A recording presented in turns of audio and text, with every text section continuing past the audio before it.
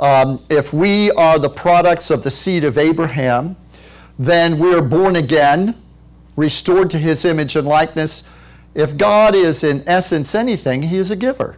For God so loved the world, he gave. God is love. It's all over the universe. You can see that when God established the universe, and certainly when he established the earth, his universal pattern is that the future is invested in giving.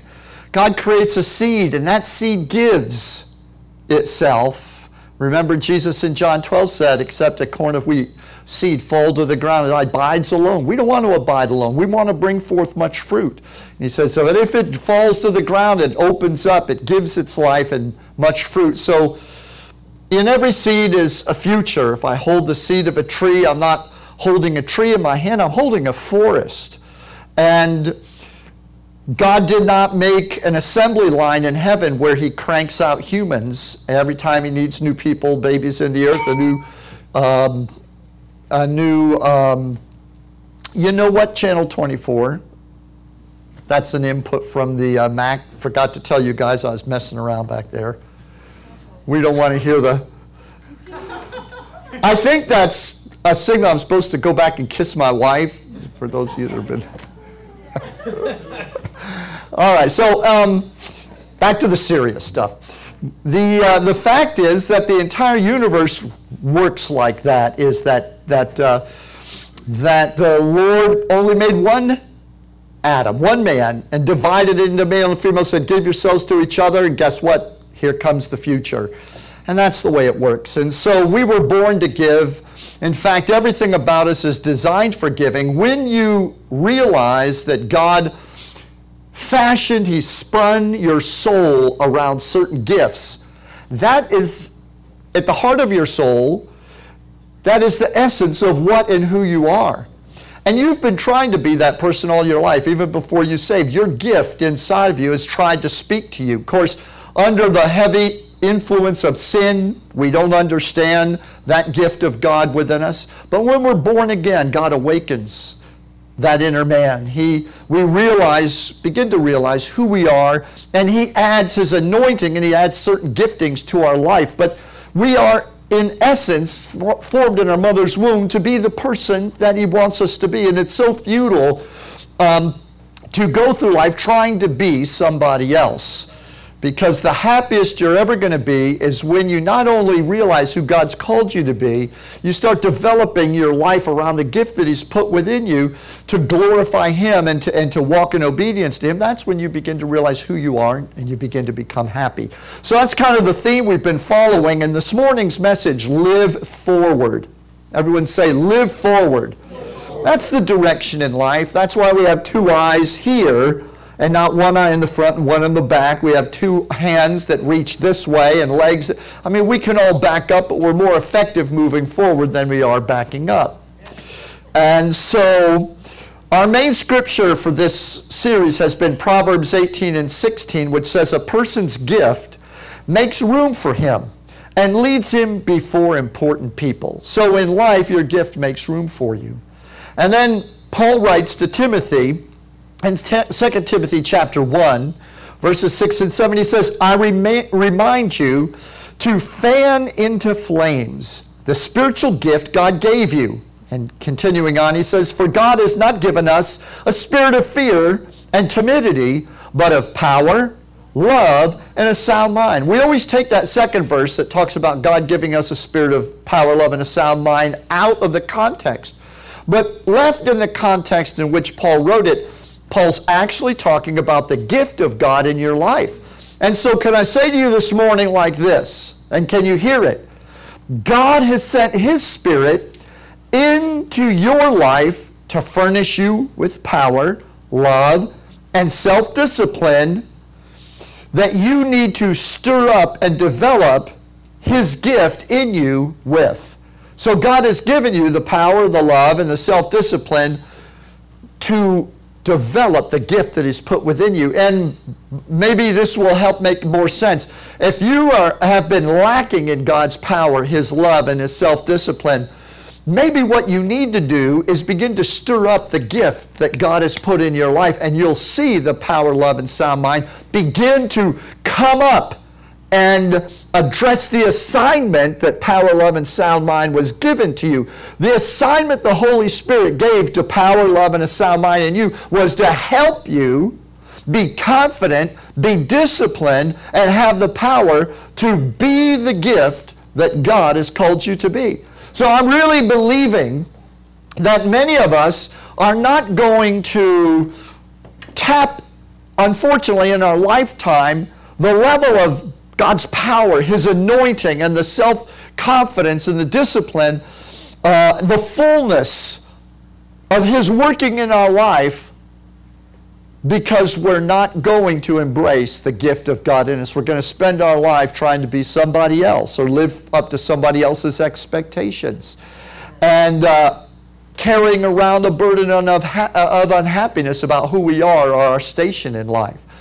And so we want to try to attack those concepts head on and try to awaken each and every one that hears this message to the fact that not only has God given you a gift, but He has created you to be a gift.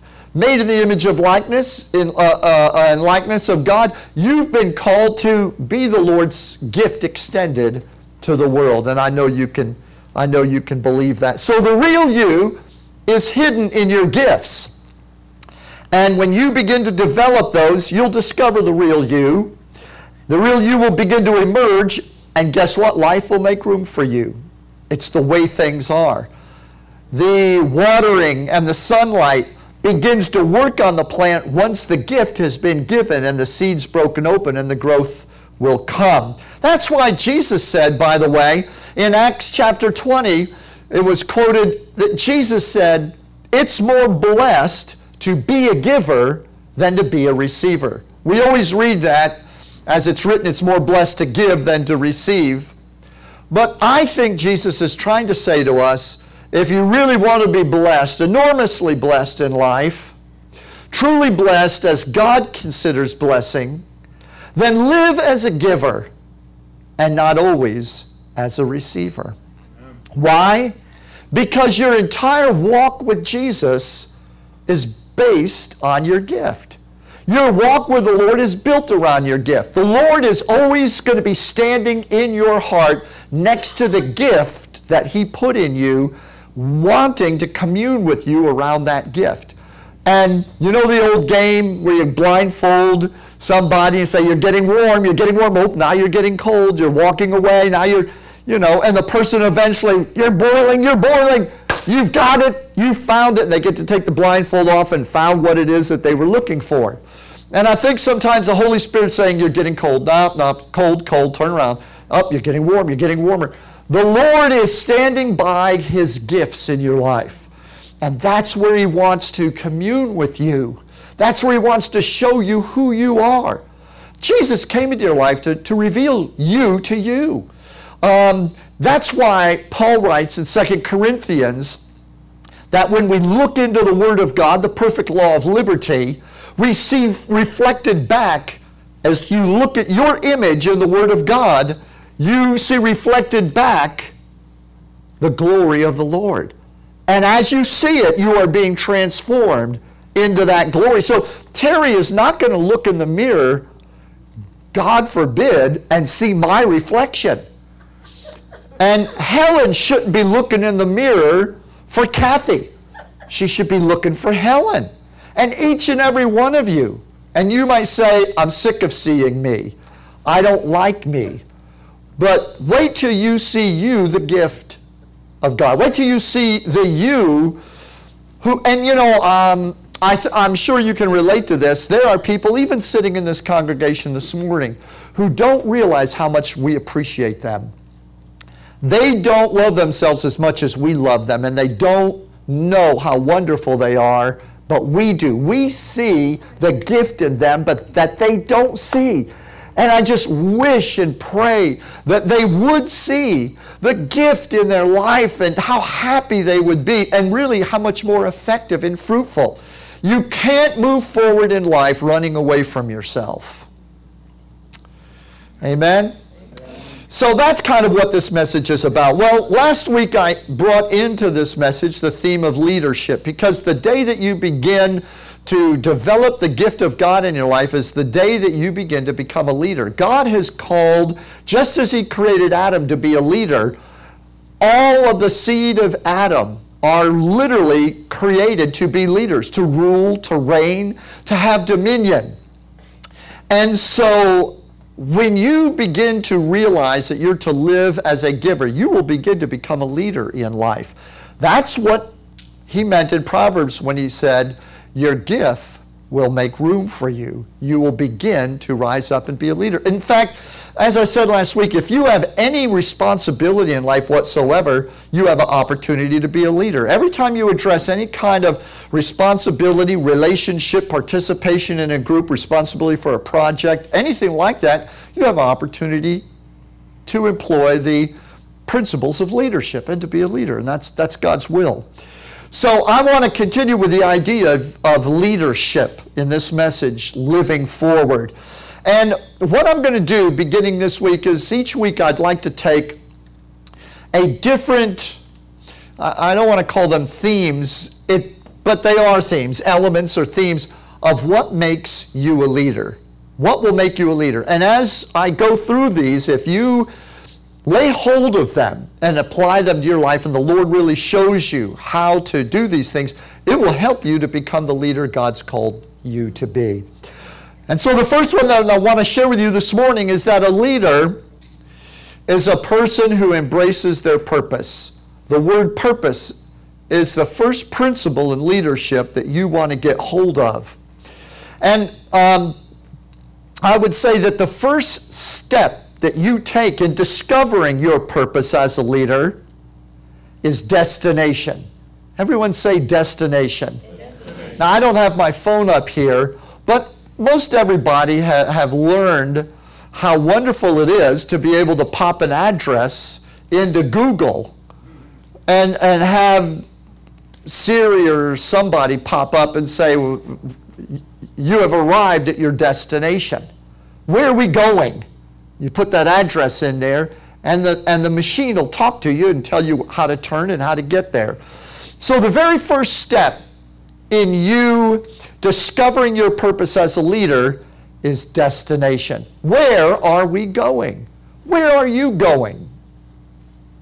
In Matthew chapter 13 and verse 44, Jesus gave, in my opinion, one of the greatest parables of the kingdom of God. It's a really simple little one to two sentence description, and it goes like this. Jesus said, the kingdom of heaven is like a treasure that a man discovered hidden in a field. In his excitement, he hid it again and sold everything he owned to get enough money to buy the field. That's it. That's the parable. That was Jesus' way of describing the kingdom of God. The kingdom of heaven. It's as if a man were walking and he finds a treasure, digs it up, he's so excited, he doesn't grab it and run away with it, he reburies it in the field. For some reason, the treasure's connected to the field. For some reason, he can't take the treasure out of the field. For some reason, maybe he found oil. Maybe he found traces of gold or something. He realized, if I want the gold, I've got to buy the field. If I want the oil, I've got to buy the field. So he quickly, kicks the turf back over it, runs away, gets a hold of a realtor, sells his house, liquidates everything. Everything, goes and buys the field. I love that. That is Jesus' teaching on the kingdom of God. So, leadership begins with destination. When the Bible says in Colossians, if you then be risen with Christ, seek those things which are above where Christ sits at the right hand of God, he's talking about relocating. If you're now a citizen through rebirth of the kingdom of heaven, you are seated now in heavenly places. So seek the things that are above, where your life is hid with Christ in God. It's a verse about relocation. So leadership begins with relocating your home base. Too many Christians in this life think the world is their home. Do you think the world is your home? Is the world your home? Now, we all say, this world is not my home. I'm just passing through. We even sing a little song about it. Years ago, we used to sing a song about it. This world is not my home. I'm just a passing through. And we'd sing it just like that. It's like a little ditty. But we leave church and we live as though the world absolutely is our home. Heaven is abstract to us. We don't have a strong connection with the Lord. We don't understand the kingdom of God. It seems mystical to us. And the principles of the kingdom of God are only occasionally put to work in our life. If you are going to be a leader, if you're going to develop the gift of God within you, the very first thing you do is you have to figure out where home is. Because wherever home is, that's where you're leading people. A leader leads people home. Let me say it again. A leader leads people home. The gift that God put in you was not to make you a rock star, but to make you a follower of Jesus so that other people could follow you home to heaven. Now, relocating means when you find Jesus, you realize that he comes in a kingdom. And you can't yank him out of that kingdom. You have to buy the field.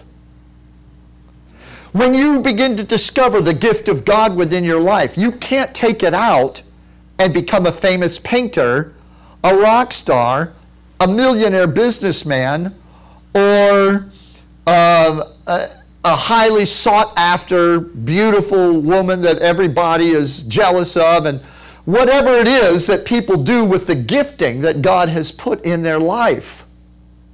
That gift was planted in a field for a reason. The king comes with a kingdom, and his gifts are part of that kingdom. And so when we discover the gift of God within our life, we buy the field, which means you buy into the kingdom. You relocate. We sell all to follow Jesus. Didn't Jesus say? All those disciples that followed him, they sold out and they followed Jesus for 3.5 years. If you were a businessman when you got saved, or you just had a job or were responsible for a family, and you started reading Matthew 16:24, take up your cross, follow me, and forsake your life, I think one of the first things that would come across your mind is, I don't know if I could have done what Peter and John, what did they do? They just left their nets and they told their dad, I'm leaving, I'm going to go follow this guy. We found the Messiah. That would be one of the first things we would concern ourselves with. There's that tearing, that tug. But that's the first thing that you need to do in pursuing the gift of God in your life, is that gift makes you responsible to heaven. That gift makes you accountable to God. Can you say praise the Lord? So, all godly leaders begin with separation from their worldly environment. It's one of the reasons why Christians don't discover the gift of God in their life, is they're too busy trying to identify with their environment, or trying to fit in, or trying to be accepted in the environment of the world around them. Their names are written in the Lamb's Book of Life. That's where all the acceptance, if you want arms wrapped around you, if you want to be loved, maybe no one else will understand your kooky self, but the Lord will understand and love you. And if you let him wrap his arms around you, by the time he's done molding and working on you, maybe other people will find an ability to get along with you too, and knock some of that kookiness out of you and make you appealing. Hallelujah. But if you think about all the stories of the Bible, beginning with Abraham, Moses, David, all of the disciples, Saul of Tarsus, every one of those guys, when God began to reveal his gift in them to them, they all had to leave home. Joseph, they all left home. Some of them left unwillingly. Some of them went not knowing where they were going. Many of them left in an air of irresponsibility. I know that when I got saved and God began to call me into ministry, I left my home. Now, I was raised in a secular home, and nobody in my house understood anything about the Bible or Jesus. We never read the Bible. I had never, before I got saved, if you can believe this, I'd never opened a Bible in my whole, not once. I never did that one time in my whole life.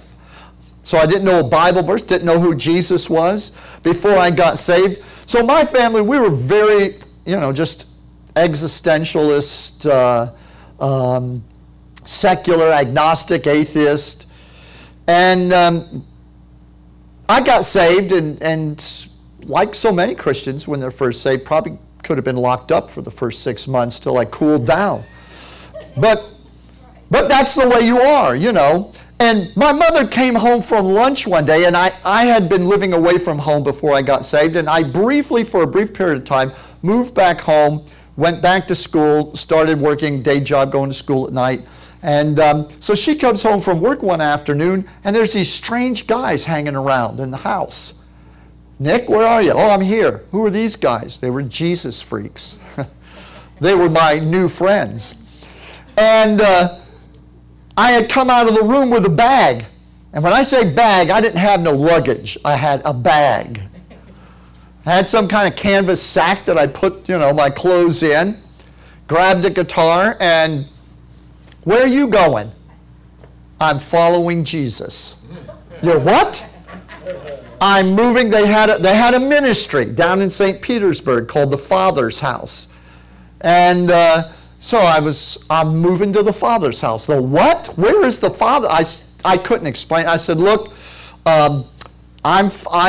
Jesus is Lord of my life, and I'm going to follow him. She said, well, what about your job? Why aren't you at work? I said, I called him and told him I'm not coming. She said, well, you got school, you got classes tonight. Not anymore. I mean, I just unplugged from everything. I just left. I just got up and walked out. I said, I'm going to follow Jesus. So my mom said, I need to talk to my son. She took me outside, and she got in my face, which was, I'm 6'2" and change. My mom's 5'3", little Italian lady, but she could get in your face, and I would swear that she was looking down on me when she would do it. I don't know how she did that, but she would do that. And she said, you need to snap out of this. She said, you need to snap out of this. She said, what? You are throwing your life away. Now, I was young. I was quite young. She said, you're throwing your life away. She said, God has given you a wonderful brain. All your report cards confirmed it. When you were in school. So you're throwing away a great mind. And as God is my witness, I looked at my mother and I said, I don't need my mind. I'm being led by the Spirit.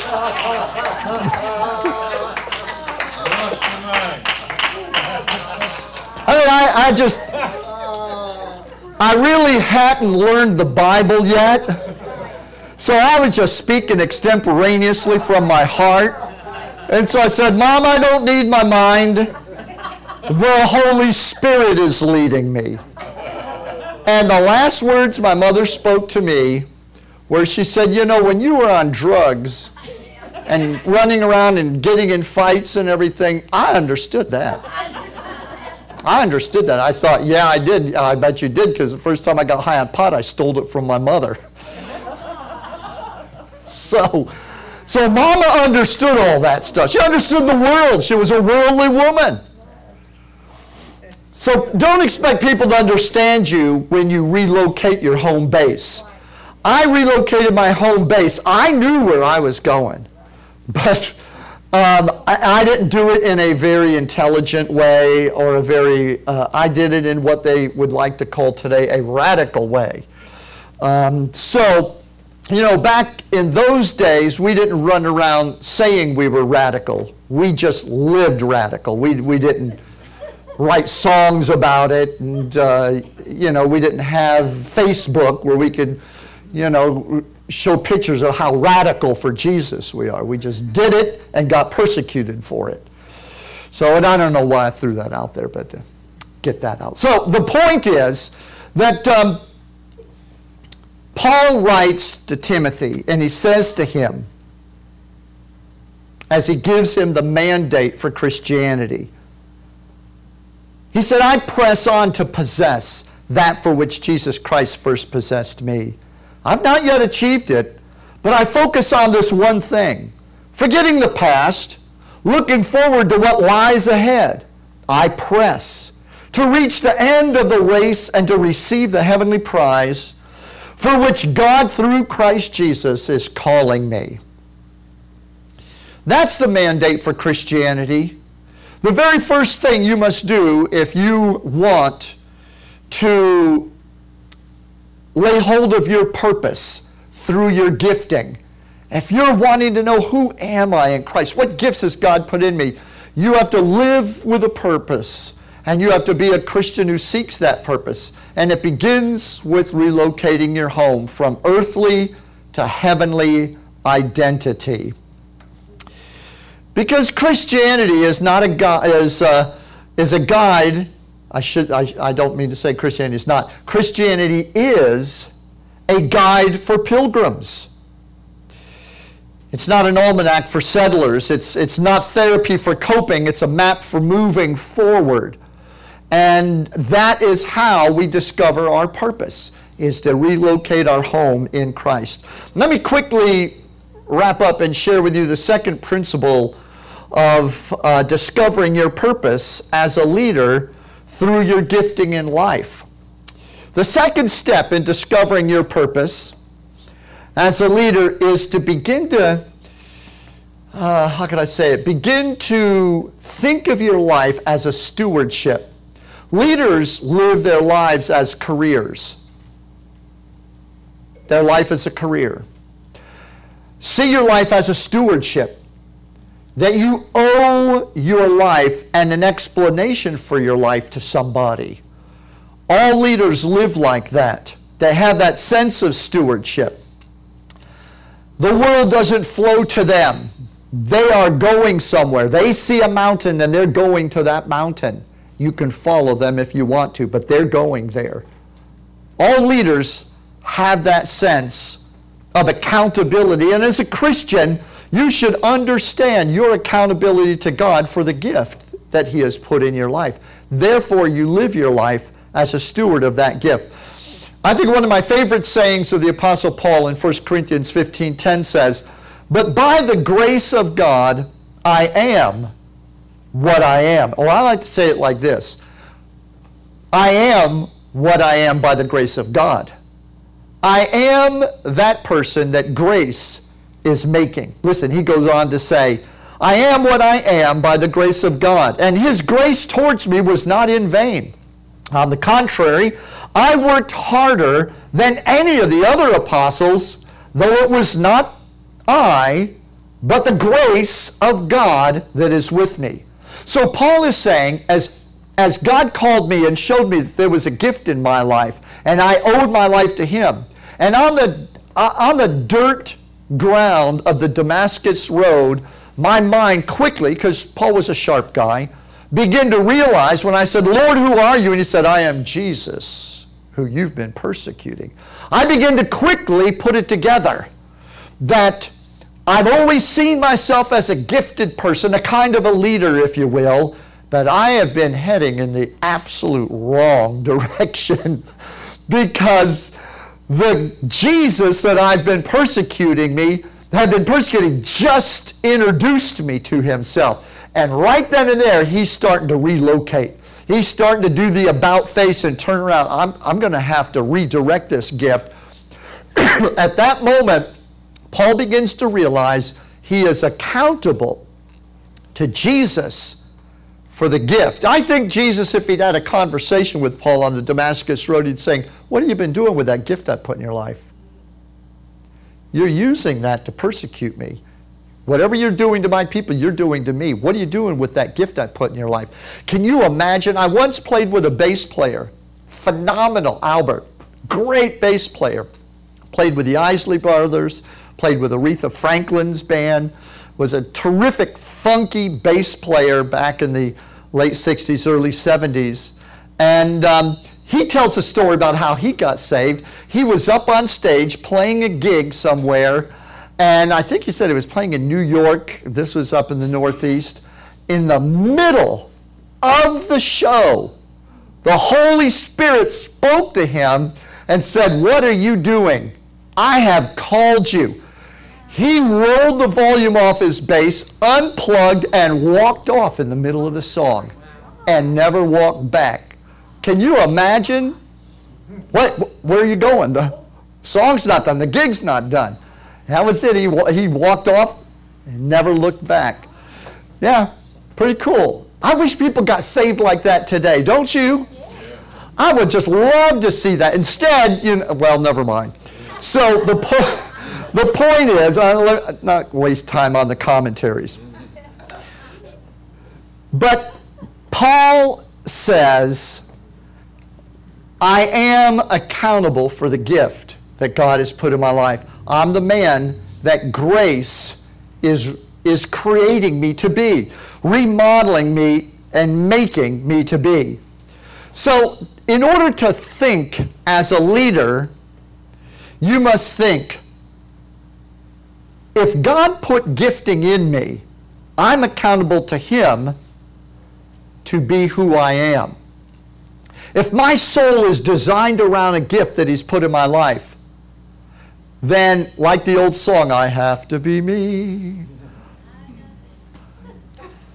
I was hoping I'd get one or two people to pop up and sing a line or two of that song, but at any rate, you get the idea.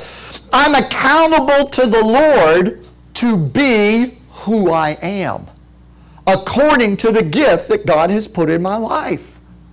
I owe that to the Lord. You see, you're an original. You're not a copy. I know that some of you have been going through life thinking that you're a copy, trying to find. Sometimes when we go looking for mentors, we're trying to find somebody that we can fashion ourselves after, somebody whose shoes we can step into and be that person. And there are people that live like a chameleon. For whatever reason, they're not happy with themselves. And so who are you this week? So you are an original, and the Lord wants to show you who you are according to the gift that He's put in your life. So could I say to you in kind of my closing thought that to become the leader that God wants you to be, you have to become yourself. To become a leader, you must become yourself. You must become that woman or that man that God first had in mind when He formed you in your mother's womb. Life has pushed you off course. You got saved, you've been involved in church, and religion in some cases has had an influence over you, and sometimes it's been the church or other Christians have pushed you off course. But the Lord is faithful, and He's always there trying to redirect and pull you back into who you are, to be the woman, to be the man that God wants you to be. Embrace the gift. Become a leader. Become yourself, the true self that God has created you to be. That's the first step. The first step you take in realizing and fulfilling the potential of the seed that God has put in your life. You know,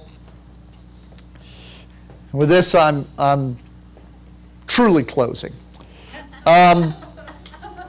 We get saved and we think, well, now I'm going to become the man or the woman God wants me to be. But if you ever look at how God's dealing with you, you never really turn into somebody else. You just turn into a cleaned up version of yourself. You ever notice how that works? I mean, some of you I've known for a long time. I've known the Dunns since the 70s, and Jean, a number of you I've known for at least a good 20 years or more. And yeah, you're pretty much who you were back then. You know? Now don't get discouraged. We haven't been using our minds. Yes, that's right. See, you get saved and you just put that mind on a shelf. You just don't bother using it anymore. close your Bible or turn off your iPad or whatever you're using. Let's stand together. This is